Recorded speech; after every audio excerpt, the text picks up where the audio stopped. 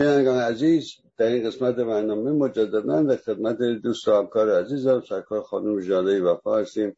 خانم وفا سلام عرض میکنم و وقت بخیر میگم خدمتتون. من هم عرض سلام دارم خدمت بینندگان محترم و شما جناب آقای عبداللهی. امیدوارم که جناب عالی و خانواده محترمم شاد و سلامتین و راستی عروسی پسر نازنین شما را تبریک میگم خدمت شما. ممنون و متشکرم. بله جای همه شما عزیزان سبز بود. بله جای همه همیهنان خالی و این عکسایی که دیدیم عروسی بسیار ساده ولی پر از صمیمیت بود و پسر بسیار نازنین میتونم که بسیار دوست داشتنی است. من بازم ایشون هم به خانمشون تبریک بگیم. ممنون و متشکرم.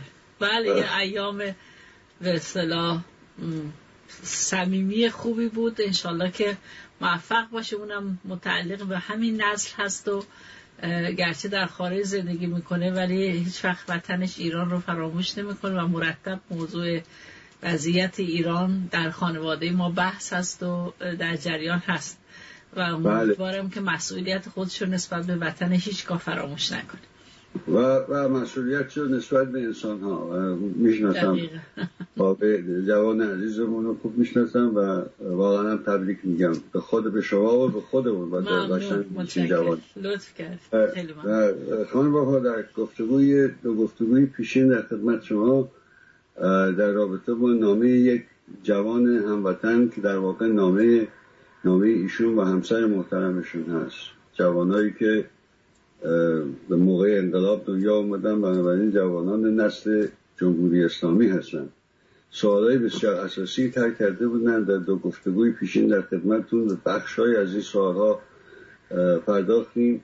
در گفتگوی پیشین چند تا سوال خیلی اساسی شما مطرح کردین که امیدوارم که بینندگان ما به خصوص جوانان عزیز ما به این سوالها فکر کنن جدی و سوالهایی که با اون سوالها ایجاد میشه به اونها فکر کنن و در رابطه با بحرانهایی که رژیم میسازه و چجوری به قول این دوست هموطن جوان ما مردم رو مشغول روزمرگی میکنه پرداخته بودیم و که وقت ما به پایان رسید. میخواستم خواهش کنم که خلاصه خودتون بفرمایید که چی بود، چه صحبت میکردین و با ادامه بدیم. با کمال میل. بله اون هسته اقلانی، هسته اصلی سوال هموطن عزیز این بود که ایشون میگفتم من باور ندارم که یک مثلا مردم ایران از سر تفنن انقلاب کرده، حتما دلایلشون داشتن، منتها برای اینکه انقدر این مقدار بحران ها زیاده که شمارشش هم از دست منه که در این نسل زندگی میکنم در رفته، شما بر بشمارید دلایل این که مردم ایران نظام رو نمیخوان و بسا اون دلایل و عوامل باعث میشه این ملت ما اونجور که ایشون میگفتم من در افواه عمومی میبینم بوی به مشام میرسه، بوی قیام و انقلاب. شما این دلایل رو بر بشمارید، یه جا ثبت بشه که ملت ایران چه بر سرشون اومده در نظام ولایت فقیه، چرا این نظام رو نمیخوان و به خاطر چه عواملی دست به قیام یا انقلاب خواهند زد. من اون 8 سوال طرح کردم که یک نسل امروزه باید بهش جواب بده، به این فکر بیفته که چرا تا به حال یک به اصطلاح اقدام مؤثری که همه جنبش ها رو به هم بپیوندونه، از جنبش به اصطلاح زنان و معلمان و دانشجویان و کشاورزان و دهقانان و کارگران و اینا همه به هم پیوسته، چرا جنبشاشون میتونه قابل سرکوب باشه، چون به اصطلاح تک تک از هم جداست و امکان سرکوب رو به نظام میده. چه عواملی باعث میشه که این به اصطلاح تأخیر رخ میده؟ آیا هنوز فکر میکنن اگه ادامه پیدا بکنه این نظام از ایران چیزی باقی میمونه که بتونن خودشون و نسل خودشون رو باز به اصطلاح درش زندگی بکنن و تا چقدر دیگه تاب تحمل دارن و بالاخره یه استراتژی تاکتیکی برای بعد از این نظام و چگونگی گذار از این نظام نمیخواد. ما به عنوان یک گروه سیاسی سهم خودمون رو تا اونجا که میتونستیم انجام دادیم و مرتب در حال تکمیلشیم. حتی به اصطلاح ساختار حقوقی دوران گذار رو هم تدوین کردیم، خدمت مردم ارائه دادیم. قانون اساسی 400 خورده بندی مثلا بر مبنای حقوق هم برای بعد از این نظام، برای که ذهن مردم ایران رو به بعد مشغول کنیم، یعنی بدونن از این نظام باید گذر کنن، رو ارائه دادیم. ولی یه نسل بسیار تعداد 80 میلیون انسان باید بشینن و نیروهای زبده فکریش فکر کنن، استراتژی تاکتیک بسنجن و بررسی کنن و تنظیم بکنن که به چه شکل بهترینه و با کمترین خطا توشه و ضعف‌های نسل قبلی رو هم ببینن، قوتاش هم ببینن، ترازوی دو کفه‌ای داشته باشن، بسنجن، بر قوت‌های نسل انقلاب رو الگو قرار بدن، ضعفاش هم لقمان حکیمی نکنه. خب این سالها بوده. یه مقدار بفرما. نه ببخشید، فقط خواستم اشاره بکنم که همه این سندهای پیشنهادی که شما اشاره کردین روی سایت انقلاب اسلامی هست، میتونم برم مطالعه کنم. تحت عنوان وضعیت سنجی ها. بله. برخی دیگر هموطنان ما برخی طرح‌ها و پیشنهادهایی دارن که بجاست که اونها رو هم بتونن برن مطالعه کنن و ببینن که راه حل چیست، بهترین ها کدوم است. دقیقاً.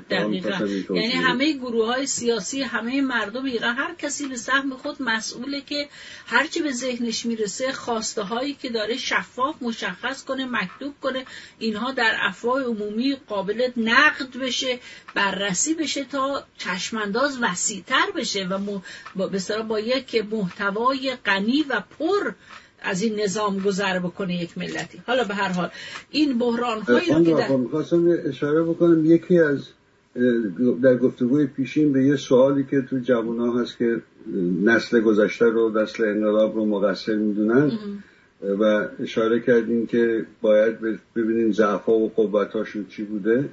یکی از، به نظر من به عنوان یکی از اون فعالین نسل گذشته، یکی از ضعف‌ها که امروز به جوونا دارم پیشنهاد میکنم این است که یکی از ضعف‌های ما این بوده که آینده‌ای که میخواستیم بسازیم اونطوری که باید روشن طرح نشده بود پیش از انقلاب و این تلاش‌هایی که از جمله آقای بنی‌صدر، دوستانشون، شما بقیه دوستان انجام دادن به نوبه خودشون برای اینکه این آینده رو و این مسیر رو روشن‌تر بکنن، در واقع پاسخگویی به اون ضعف هست، برطرف کردن اون ضعف موقع انقلاب.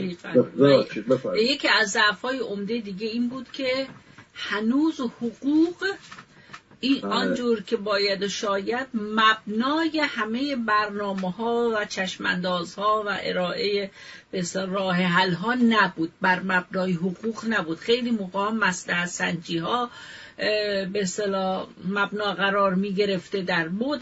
به اصطلاح شما فکر کنید گروه‌های سیاسی درون ایران خشونت به اصطلاح، گرچه خود انقلاب ضد خشونت بود و معروف بود به انقلاب ایران انقلاب پیروزی گل بر گلوله و کم خشونت ترین انقلاب‌های جهان بوده، اما برخی از گروه‌های سیاسی هنوز دنبال دیکتاتوری پرولتاریا بودند و قهر انقلابی رو مقدس میشمرد. بله، بیشتر گروه‌های سیاسی با حقوق و دموکراسی، این حرفا، گروه‌های سیاسی، بله ولی خوشبختانه این تغییر پیدا کرد. این حرفا هیچ سنخیتی نداشتن.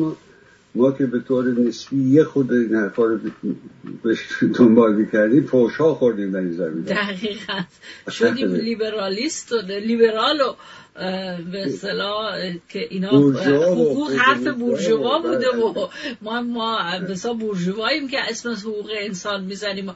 ولی خوشبختانه آروم آروم متوجه شدن حقوق انسان بسیار اصله و انسان حقوقش رو باید صرف نظر دیدگاه سیاسی، عقیدتیش، مرامیش، دینیش، به اون حقوقش چی که ذاتیش هست پرداخت و خوشبختانه فعالان حقوق بشر تو این دوره بسیار بیشتر شده تا زمان قبل از انقلاب. بله، پس این بحران ها رو از گروگانگیری، جنگ برشمردیم، بحران بسیار تحریم، بحران درگیری با همسایه های خارجی، بحران به اصطلاح جنگ، به اصطلاح همیشه این فکر جنگ چه جنگایی که این نظام ایران دست ایران رو در اون مثل در سوریه و یمن و غیره توضیح مفصل داریم در این زمینه مثلا درگیر کرده، چه در بحران به اصطلاح همیشه امکان حمله نظامی به عنوان یک فشار. و شما یه اشاره کردید که من در یک از وضعیت‌سنجی‌ها اشاره کردم که هر مسئله پدیده اجتماعی 4 بعد سیاسی، اجتماعی، اقتصادی، فرهنگی داره. روی این تاکید کنم، یادم اومد الان که این تاکید کنم و بگم فرض کنید مردم ایران میگن خیلی هاشون من شنیدم میخونم، من زیاد میخونم حتی کامنت های برای که نه اون مجله ها و سایت هایی که میدونم کامنت ها از مال خود نویسنده های اون سایته، بلکه اون جایی که یه کمی آزادتر خودم هم میفرستم یه کامنت ببینم درج میشه یا نمیشه، چون از خارجم. اگر درج شد به کامنت ها اهمیت بیشتری میدم، چون میدونم ممکنه مردم عادی نوشته باشم و درج شده. خیلی هم میگن که مسئله ایران اولش اصلش اقتصادیه. نه، اینجوری نیست.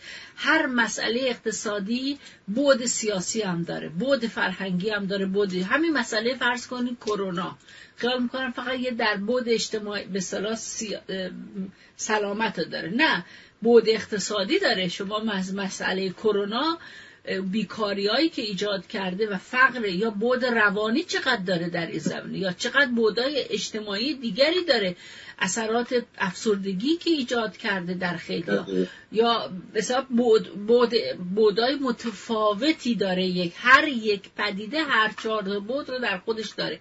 پس بنابراین فرق وقتی میگیم که بحرانی که این نظام ایران رو به اون دچار کرده و این است که مرتب آتو میده، زمینه میده برای اینکه یک کشوری میل به حمله یا حتی تهدیدش بکنه. فرض کنه الان در حال حاضر که خطر حمله آمریکا کمتر شده ولی حمله اسرائیل مرتب دامن میزنن با حمله به اصطلاح به نفتکشا و غیره، باعث میشه که هی تهدید بشن. این بعد روانی داره رو مردم ایران، بعد اقتصادی داره، حتی قیمت دلار بالا پایین میره با این تهدیدایی که ایران میشه، از چه در زمینه اقتصادی اثر میذاره، چه بر روان مردم، چه در سیاست‌هایی که اتخاذ میشه، چه نگرانی‌های به اصطلاح روحی روانی اجتماعی داره، در به اصطلاح ایجاد القای ترس میکنه، القای ناتوانی میکنه. اینا همش بیخود نیست که این از این بحران‌های نظام استفاده میکنه و مرتب زبان تهدید رو به کار میبره تا تهدید بشه و بگه مردم تا منو دارید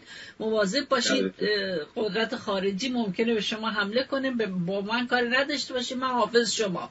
این ادعا رو داره. بعد بود بحران دیگری که برای که بفهمیم، چون اون هموطن عزیز، 2 هموطن عزیز، اون زوج محترم خواسته بودن که من بر بشمارم که چه بحران هایی هست که یه جایی بیاد ثبت بشه که مردم ایران بی خودی نمیخوان دنبال قیام و انقلاب باشه علیه نظام ولایت فقیه، بلکه عواملی داره، یک بدبختی های سر مردم اومده که این نظام رو نمیخوان و به ترتیب در دنباله بحران هایی که این نظام ویژگیش شمردیم هست که میسازه و حلش هم نمیتونه بکنه، چون رژیمی که بحران سازه خودش میسازه، تولیدش میکنه، قابلیت حلش رو نداره، تا به این علت که هنوزم هیچ مسئله رو به نفع حقوق مردم بحران رو حل نکرده، به بدترین وجه حل میکنه و با باج دادنهای و جام زهر سر کشیدنهایی که خودش نمیکشه، میذاره ملت ایران اون جام زهر رو سر بکشه و با باج دادنهای سنگین به قدرت‌های خارجی. از بحران‌هایی که ملت ایران رو به اون بحران سیاسی داخلی که این نظام دچار کرده این است که یک مقام جعلی به نام ولایت مطلقه فقیه رو به جای حاکمیت جمهور مردم به اصطلاح القا کرده، این مقام رو غصب کرده و یه سری مسئول ناکارآمد نالایق رو اومده برای یک ملت آزاده با یک تاریخ کهن به اصطلاح القا کرده، از راه فقدان انتخابات آزاد دموکراتیک، ایجاد مرتب مدار بد و بدتر و سرکوب هر ندای مخالفی. هزاران زندانی سیاسی عقیدتی در ایران وجود داره و هر جنبش مردمی رو هم از زنان و دانشجویان و کارگران و اعتصابات رو سرکوب میکنه. البته جوابشو در قبلم گفتیم اگه جنبش ها به هم بپیوندن امکان سرکوب همه مردم رو نداره. هیچ نظامی تا به حال در طول تاریخ نداشته. حالا بحران ویرانگری های اقتصادی از فقر بگیرید، تورم بگیرید، گرانی، رکود، بیکاری، بی‌حقوقی، حراج ثروت‌های ملی، وابستگی اقتصاد ایران به فروش نفت و گاز، بی‌برقی، بی‌آبی، بیابان شدن ایران، بحران هسته‌ای که میلیاردها دلار از جیب مردم ایران به اصطلاح برد، هنوزم گرفتار ایران عواقب سیاسی اقتصادیشه. یک به اصطلاح برجامی رو اقدام جامعه مشترک، حالا اسمش برجام غلطه ولی به اصطلاح توافقی رو در وین 105 تعهد ایران سپرد، ما اینجا افشا کردیم. هیچ گونه تعهدی کشورهای دیگه نبستن، به اصطلاح ندادن، به خاطر همین امریکا تونست ازش بیاد بیرون. حال از نو همون تحریم‌ها رو وضع کردن. اون با این همه میلیارد پول ایران خرج کرده برای ساختن کارخونه به اصطلاح آب سنگین عراق، توش بتون ریختن.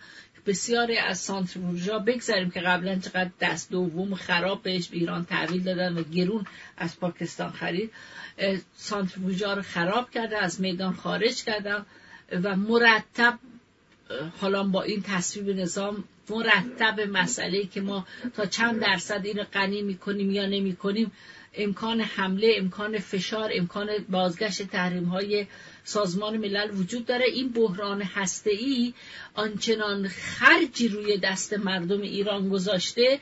بگذاریم از این که یک نمونه شما فکر کنیم با این تحریم‌ها ما در میدان مشترکی که در پارس جنوبی با قطر داشتیم، تمام نفت و گاز ایران رو اون داره سهمشو میبره و ما هیچ گونه امکان سرمایه گذاری در اونجا و استفاده از اون منابع مشترک مشا نداریم.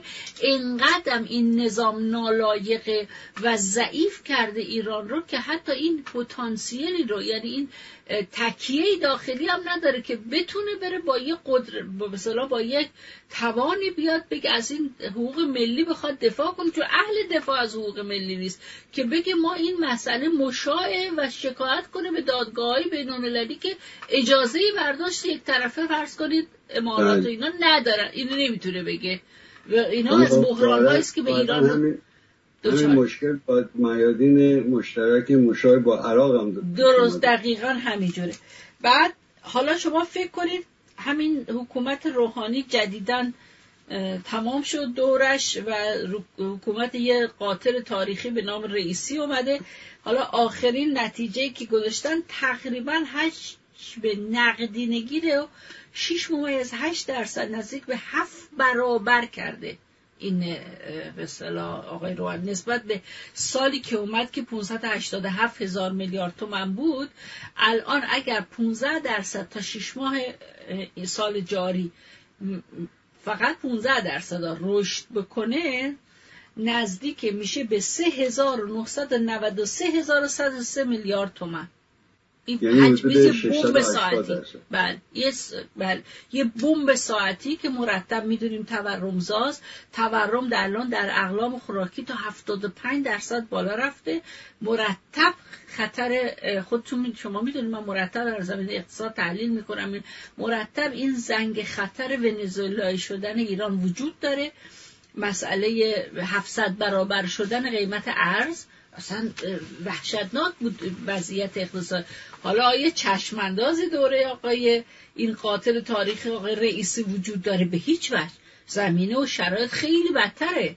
یعنی نه تنها چشمانداز از لحاظ سیاسی وجود نداره برای حل مسئله بحران هسته‌ای و مسئله مذاکره با آمریکا، بلکه تازه داره اون بسیار تلمبارهای نیازهایی که برآورده نشده و فرض کنید در سیستم برقرسانی اون تعمیراتی که باید میشده و اون سرمایه گذاری هایی که باید میشه یا سرمایه گذاری هایی که حتی در چاهایی که عمر نیمه دومشون بوده و اینا اگر به موقع بهشون فرض کنید گاز تزریق نکنن یا سرمایه گذاری نکنن دیگه نمیتونن اون میزان برداشت بکنن. فرض کنید همه تحریم ها رو هم برداشتیم، به این راحتی ایران حتی به دوره فرض کنید 6 سال قبلش هم نمیتونه برگرده. پس اینها یک چشمانداز متاسفانه دهشتناکی در مقابل جلوی مردم ایران هست که این آقا که اینقدر کم سواد هست، من قصد توهین به هیچ کس نداره، گفته های خودشه،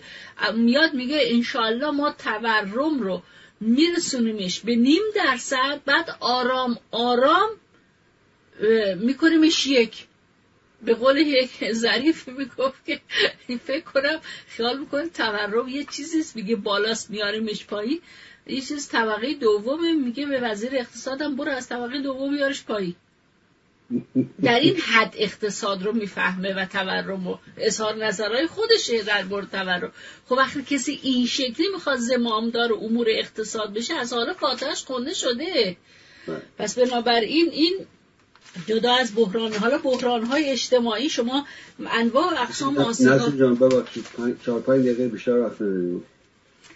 بحران‌های اجتماعی مثل فحشا، مثل اعتیاد، مثل بیماری‌های روانی، بیخانمانی، 19 میلیون حاشیه‌نشین در ایران که وضعشون بهترم نشده و مرتبم به خاطر وضعیت سنگین قیمت مسکن و اجاره ها مرتب طبقه متوسط به طبقه پایین، به پایین شهر کوچ میکنه، پایین شهری به حاشیه دورتر و بر تعداد حاشیه نشین ها و به اصطلاح بد مسکن ها، به اصطلاحی که در ایران مد شده، اضافه میشه. بحران های فرهنگی، دخالت بنیاد دینی در بنیاد سیاسی که خودش به وجود آورنده بحران‌های سیاسی فرهنگی، وارد کردن ضربه سهمگین از دروغ و تزویر و ریا به نام دین، یه سری قتل و جنایت به نام دین، به دین اکثریت مردم ایران، از خود بیگانه کردن دین توسط جنایات به نام باور مردم و گسترش خرافات، مبارزه با علم، مبارزه با فن و دانش و فراری دادن مغزهای کشور، تبعیض‌های قومی، تبعیض‌های بسیار مرامی جنسیتی که در ایران در قوانین مدنیش نسبت به زنان، نسبت به سایر باورمندان، به سایر باورها وجود داره. اینا بحران‌های فرهنگی است که این نظام بر سر مردم ایران آورده. بحران‌های طبیعی با ویران کردن طبیعت، با عدم عمرانش به موقعش، اثرات حوادث به اصطلاح طبیعی مثل زلزله و سیل و رانش زمین، اینا که مردم، شما الان من تو این آلمان می‌بینم سیل اومده، آب اومده بالا و خیلی خونه ها رو تخریب کرده، بلا فاصله دولت چندین میلیارد پول خرج کرده که به اینا رسیدگی بشه، بازسازی بشه. ایران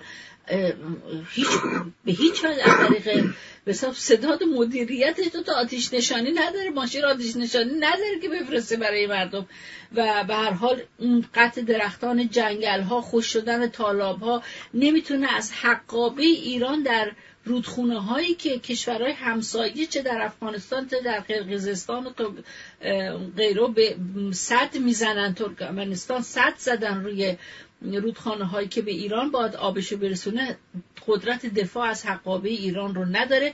اینا شرایطی است که الان وضعیت مردم خوزستان بی آبی، چه احشامشون چه خود مردم اصلا دچار خشکسالی و آب ندارن، وضعیت بی برق و بی آب، اونم در گرمای شدید و خودم در خوزستان بودم 50 خورده درجه، اصلا تحمل عادیش در آب یخم تحملش سخته، وای به حالی که بی آبم باشی. به هر حال همه اینها بیابان شدن ایران که به قول همون نقل کردم کلانتری که خودشم مسئول برای وضعیت طبیعتی ایران، چندین سال وزیر کشاورزی بوده و به اسم خودکفایی آب ایران رو به هرز داده، مافیای آب بر ایران حاکمه، اینها ایران بیابان میشه و مردم ایران باید برن کوچ کنن به کشورهای دیگه برای دنبال کار. پس بنابراین چه این بحران‌های فرهنگی، اجتماعی، اقتصادی، سیاست داخلی، سیاست خارجی، اینها همه مجموعه بحران‌هایی است که نشون میده به این جامعه که این جامعه میگه من این تحمل این بحران‌ها رو ندارم، این نظام آفریننده این بحران هاست و من اینا رو نمیخوام، نمیتونم در این شرایط زندگی کنم. این آرام آرام به اصطلاح گفته شده، بیان شده، منتظر پیوستن جنبش هایی است که همه این در این اشتراک نظر دارن، در این مسئله‌ای که ما به تحمل این نظام رو دیگه نداریم. حیات ملی ما با ادامه حیات این نظام به خطر میفته. این وقتی که همگرا شدند خود این نشون میده پس چی میخوان. البته باید واضح تر بشه. شما به درستی اشاره کرد این نسل هر کسیش هر یکی به اصطلاح ایرانی از این 80 خورده میلیون ایرانی مسئولیم که واضح بگیم چه میخوایم تا بعداً زبان قدرت که زبان ابهامه باعث نشه که گول بخوریم، نفهمیم که چی میخواستیم به کجا رسید. همه واضح بدونیم چی میخوایم. انشالله اگر در شماره‌های آینده بتونیم این وضعیت مشخص کنیم که اینهایی رو که نمیخوایم در بجاش چی لازمه یا چه عواملی لازم است تا به وجود بیاد تا مردم تغییر کنن تا بدونن چی میخوان و این رو در مصاحبه آینده انشالله بررسیش حتما مزاحمتون میشیم. خیلی ممنون از وقتی که به ما دادید. با کمال میل. اوقاتتون خوش. خدا نگهدار. شب شما و بینندگان محترم بخیر.